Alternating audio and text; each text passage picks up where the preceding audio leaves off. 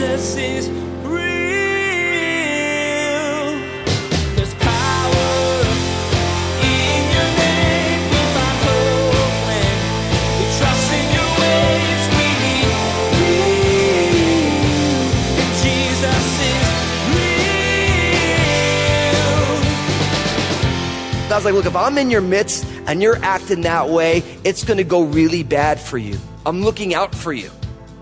And when you think about this reality that if God is with us, we might be consumed, you start to take the finished work of Jesus Christ.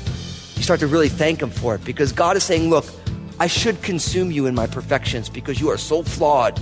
But you know, I'm going to send my son to live the life you couldn't live, to die the death, to be consumed for you. God knew that at some point the Israelites would mess up again. Their rebellious nature would take over and they'd be seeking their own pleasures soon enough. Because of this, God took himself out of the picture so that he wouldn't destroy them. Pastor Daniel will remind you today that this was before Jesus had come to be the sacrificial lamb, something that you're able to be covered by. His death allows you to be in God's presence. Now, here's Pastor Daniel in Exodus chapter 33 as he begins his message, The Presence of the Lord. Jesus is real. Exodus chapter 33. As we continue our study through the book of Exodus in the last series that we're doing here in the book of Exodus called Tabernacle. So we're winding down the book of Exodus. Remember, we are in this kind of interlude part of the book towards the end, because we had all of these chapters where we heard all the different pieces of furniture and the tent and the way God wanted everything designed. And then all of a sudden you pull out, because what happens is the children of Israel go back to their Egyptian ways. Although they've left Egypt and God has done tremendous things, they still have grooves in their heart, grooves in the way that they live their lives that's so easy to fall back to. And they found themselves, they didn't know what happened to Moses. They wanted a God who they could hold, who they could touch. They wanted an idol. And Aaron gave in to their request. He had them take off their earrings and he fashioned it into a golden calf. And remember, I made the case a few weeks ago that in a lot of ways it's easy to read it in the Bible and say, oh, that's just so naughty and you should never do that. But if you look at your own life, we're all that way, aren't we? Where because of the mistakes that we've made, the world that we live in, the issues that we have, certain grooves in our heart get into a certain way. So maybe at some point in your life, you developed a lot of anger. And you do a whole lot of work, and God does these amazing things, and all of a sudden you find yourself back there again. You know, because even though you took the children of Israel out of Egypt, they still had Egypt in their hearts. And God, and if you read the whole of the Bible, God is continually doing that work in all of us. And that's why we are so grateful for the grace of God, aren't we? We're so grateful for who Jesus is, because Jesus doesn't say that, listen, you got to be perfect and then I'll accept you. He said, listen, you're not perfect and you know it and so do I, and I love you and I'm doing a work in your life. And for each one of us, look at someone like King David. And King David was a man after God's own heart. I mean, he was God's man on the scene. And you read in the Bible, he ends up committing adultery, ends up being a part in someone being murdered. All sorts of things go on. And he still loves the Lord, but he's fatally flawed. And David is never going to get into heaven based on his good works because he didn't have them. He's going to get in by the sheer grace of God because of the finished work of Jesus. And that's the same for you and me. There's no perfect people in the Bible except for Jesus. There's no perfect people in church. There's only forgiven people. And so we find ourselves in the very place of the children of Israel, all of us. We all struggle with sin. But for us as Christians, we don't say, hey, I'm a sinner who loves God. We say, look, I'm beloved of God and I'm still growing. That's the way we see ourselves in Christ. And so we pick up here now in chapter 33. And look at what happens in verse 1. It says, and the Lord said to Moses, depart and go up from here, you and the people whom you have brought out of the land of Egypt, to the land to which I swore to Abraham, Isaac, and Jacob, saying, to your descendants I will give it. In verse 2, and I will send my angel before you, and I will drive out the Canaanites, and the Amorite, and the Hittite, and the Perizzite, and the Hivite, and the Jebusite. Go up to a land flowing with milk and honey, for I will not go up in your midst, lest I consume you on the way, for you are a stiff-necked people. And when the people heard this bad news, they mourned, and no one put on his ornaments. For the Lord said to Moses, say to the children of Israel, you are a stiff-necked people.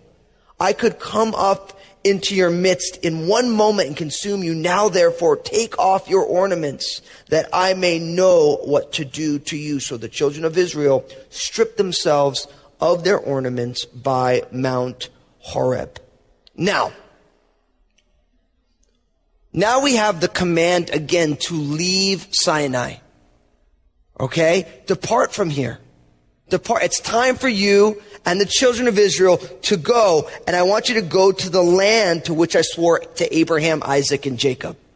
Now, we say this a lot as we're studying the Old Testament because I'm always looking as a teacher and as a student of Scripture, I'm always looking for the themes that are in the Bible. What are we learning? What's the big meta-narrative? That's what scholars call it. What is the overarching storyline of the Bible? And what you find from Genesis to Revelation, that one of the overarching themes, the meta-narrative, is God, the people, and the land. God, the people, and the land. And beginning in the book of Genesis, when God, in creation, but then of course with Abraham, Isaac, and Jacob, God's saying, I'm going to be your God, you're going to be my people, and I'm going to bring you into a land. I'm going to give you a place during your pilgrimage here on earth that you're going to call your own. And right here in verse 1, you get it. The Lord said to Moses, depart and go from here, you and the people. Right? So the Lord is speaking, God. He's saying, I want you to depart from the land. And he says, I want you to go into the land that I promised to Abraham, Isaac, and Jacob. God wants to fulfill his covenantal promise that he made. He made a promise to Abraham, Isaac, and Jacob. I'm going to give you a place to call your own. I'm going to make you more numerous than the stars of the sky. And I'm going to give you a place. And I want you to go take that land. Right? So it seems very simple. Notice in verse 2, it says, and I will send my angel before you, and I will drive out the Canaanite, the Amorite, the Hittite, the Perizzite, the Hivite, and the Jebusite. He's like, look, I'm going to send one of my angels, my messengers before you. He's going to protect you. He's going to lead the way for you. And we're going to drive out the inhabitants of the land. So you realize that this land that has been promised to the children of Israel was already occupied by other people. You go all the way back to the book of Genesis, and God told Abraham that in 420 years, I'm going to deliver your people when the fullness of the iniquity of the Amorites had come to pass. So part of the children of Israel coming into this land was also God's judgment on a group of people who were rebellious against God.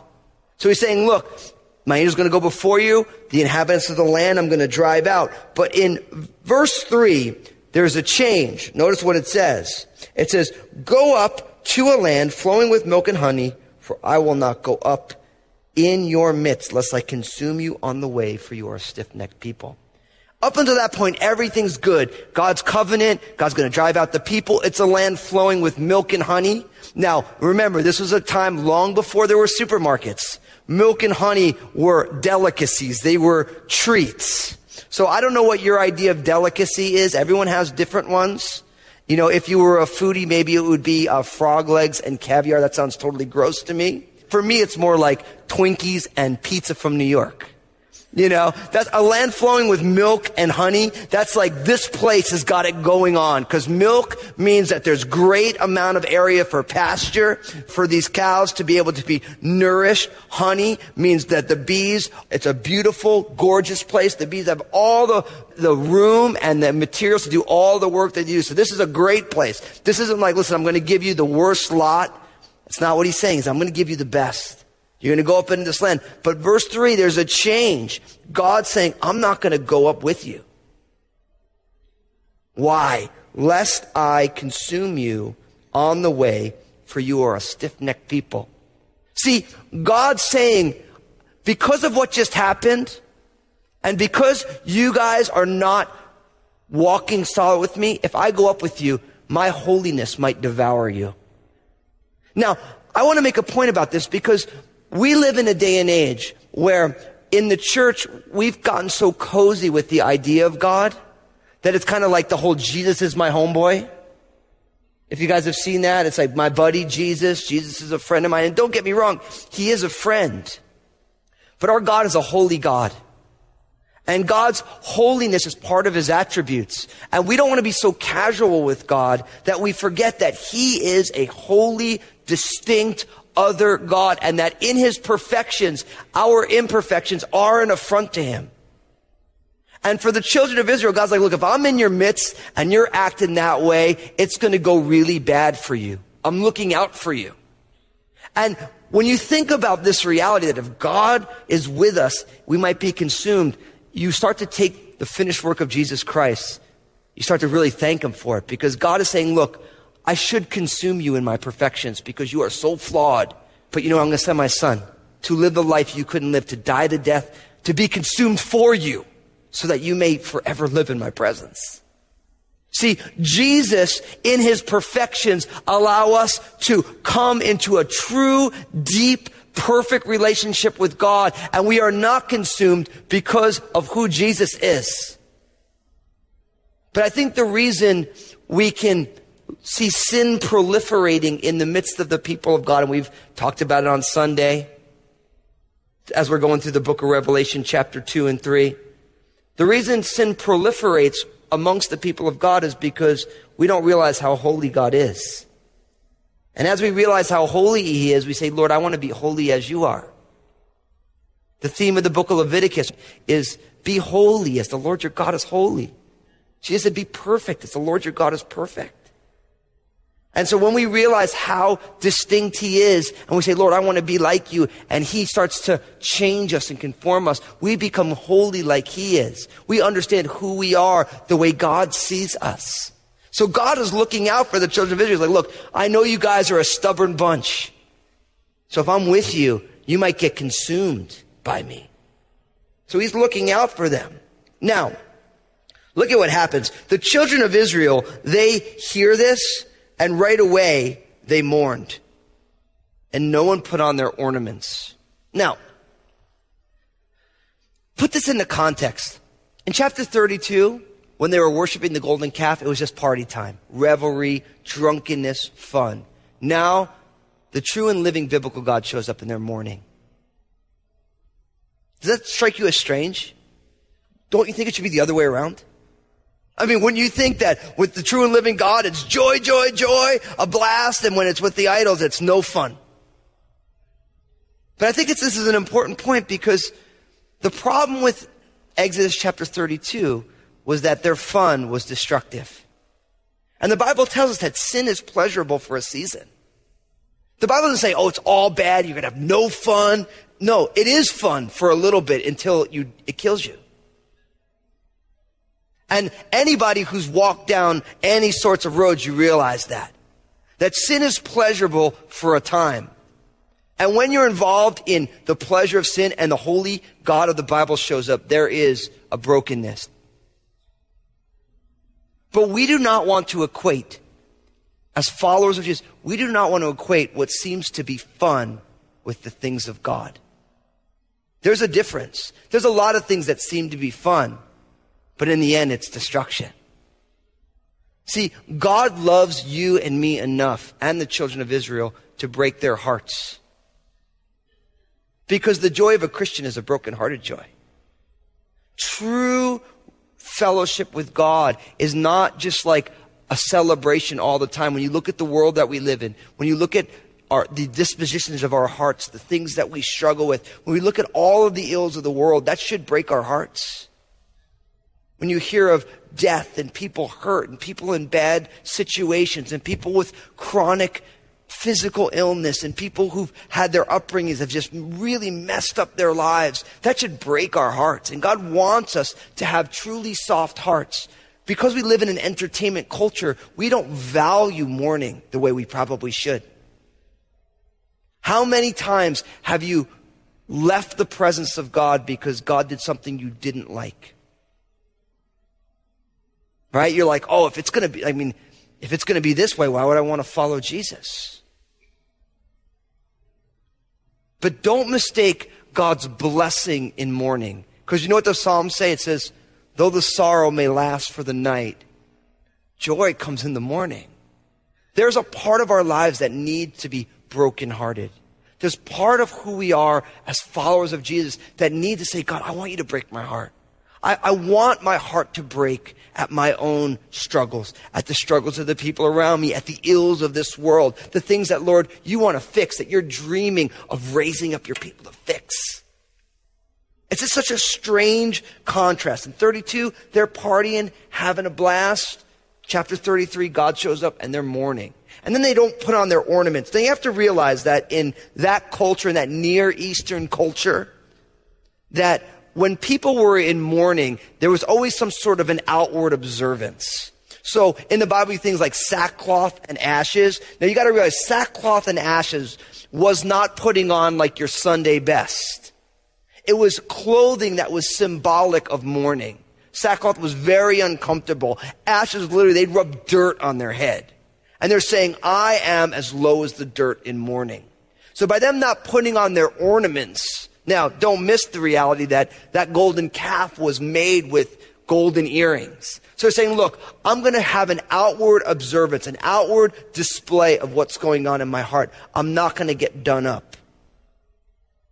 It'd be like a woman on her wedding day wears one thing and a woman at her husband's funeral wears another thing. Now imagine if a woman at her husband's funeral wore what she wore on the wedding day. Someone would be like, we need to have an intervention, right? Like, that's just not appropriate for this situation. And that's exactly by taking off their ornaments, by not getting dressed the way they know. They're saying, look, I'm showing you outwardly what's going on inwardly. My heart is broken because God's saying he's not going to come with us. And look what it says in verse 5. It says, for the Lord said to Moses, say to the children of Israel, you are stiff-necked people.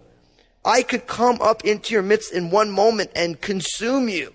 Now, therefore, take off your ornaments that I may know what to do to you. So the children of Israel stripped themselves of their ornaments by Mount Horeb. He's like, look, see, this is why in Hebrews it says it's a terrible thing to fall into the hands of the living God. I mean, it's amazing. That's in the New Testament. Because God's saying, look, if I come up in your midst because of your rebellion, I can consume you. Because our God is a consuming fire.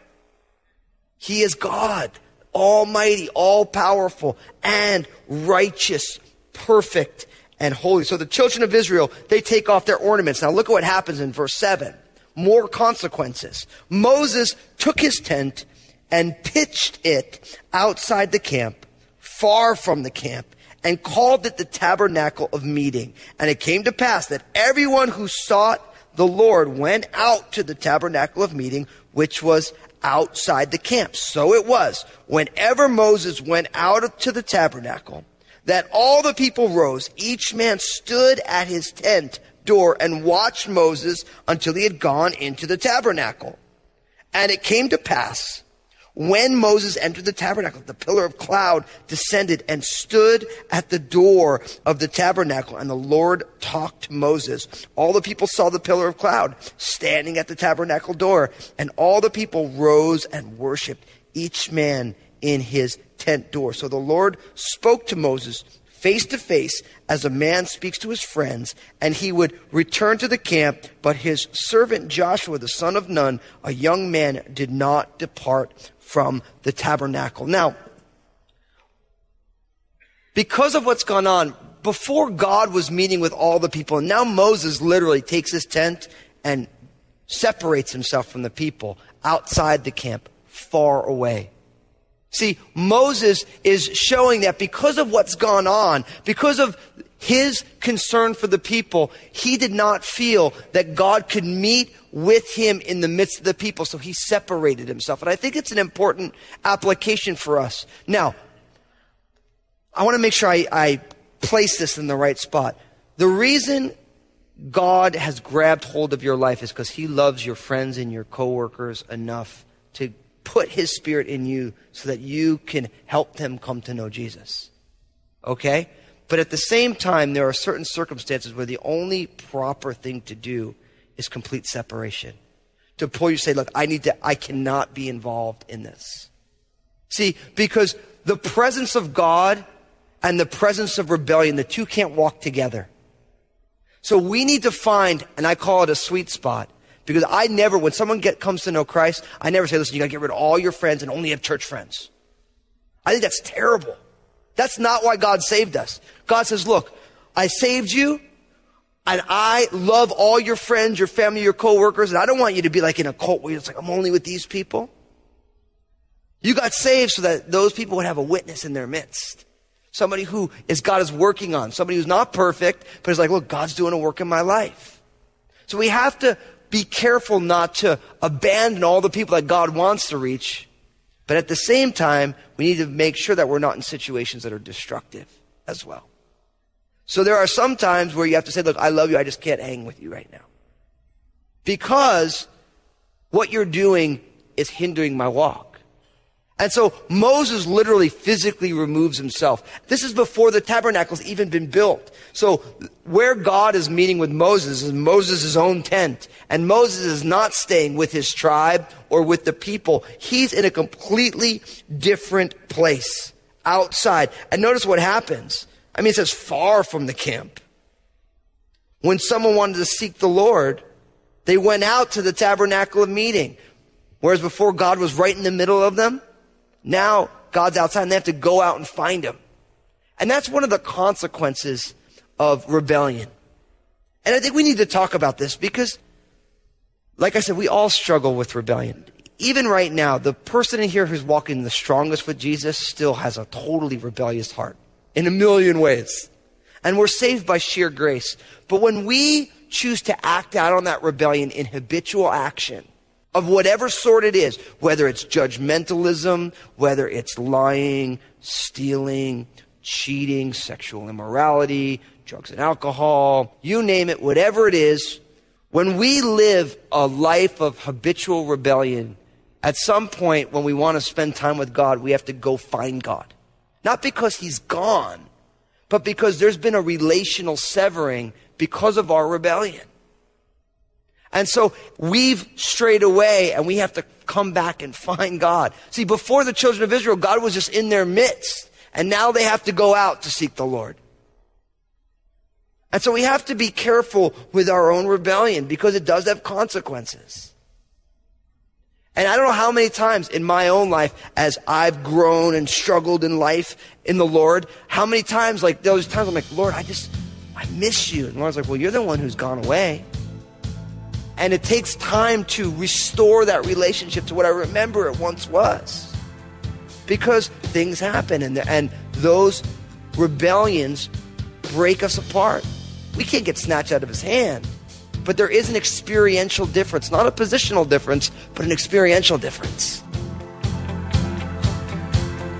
Jesus is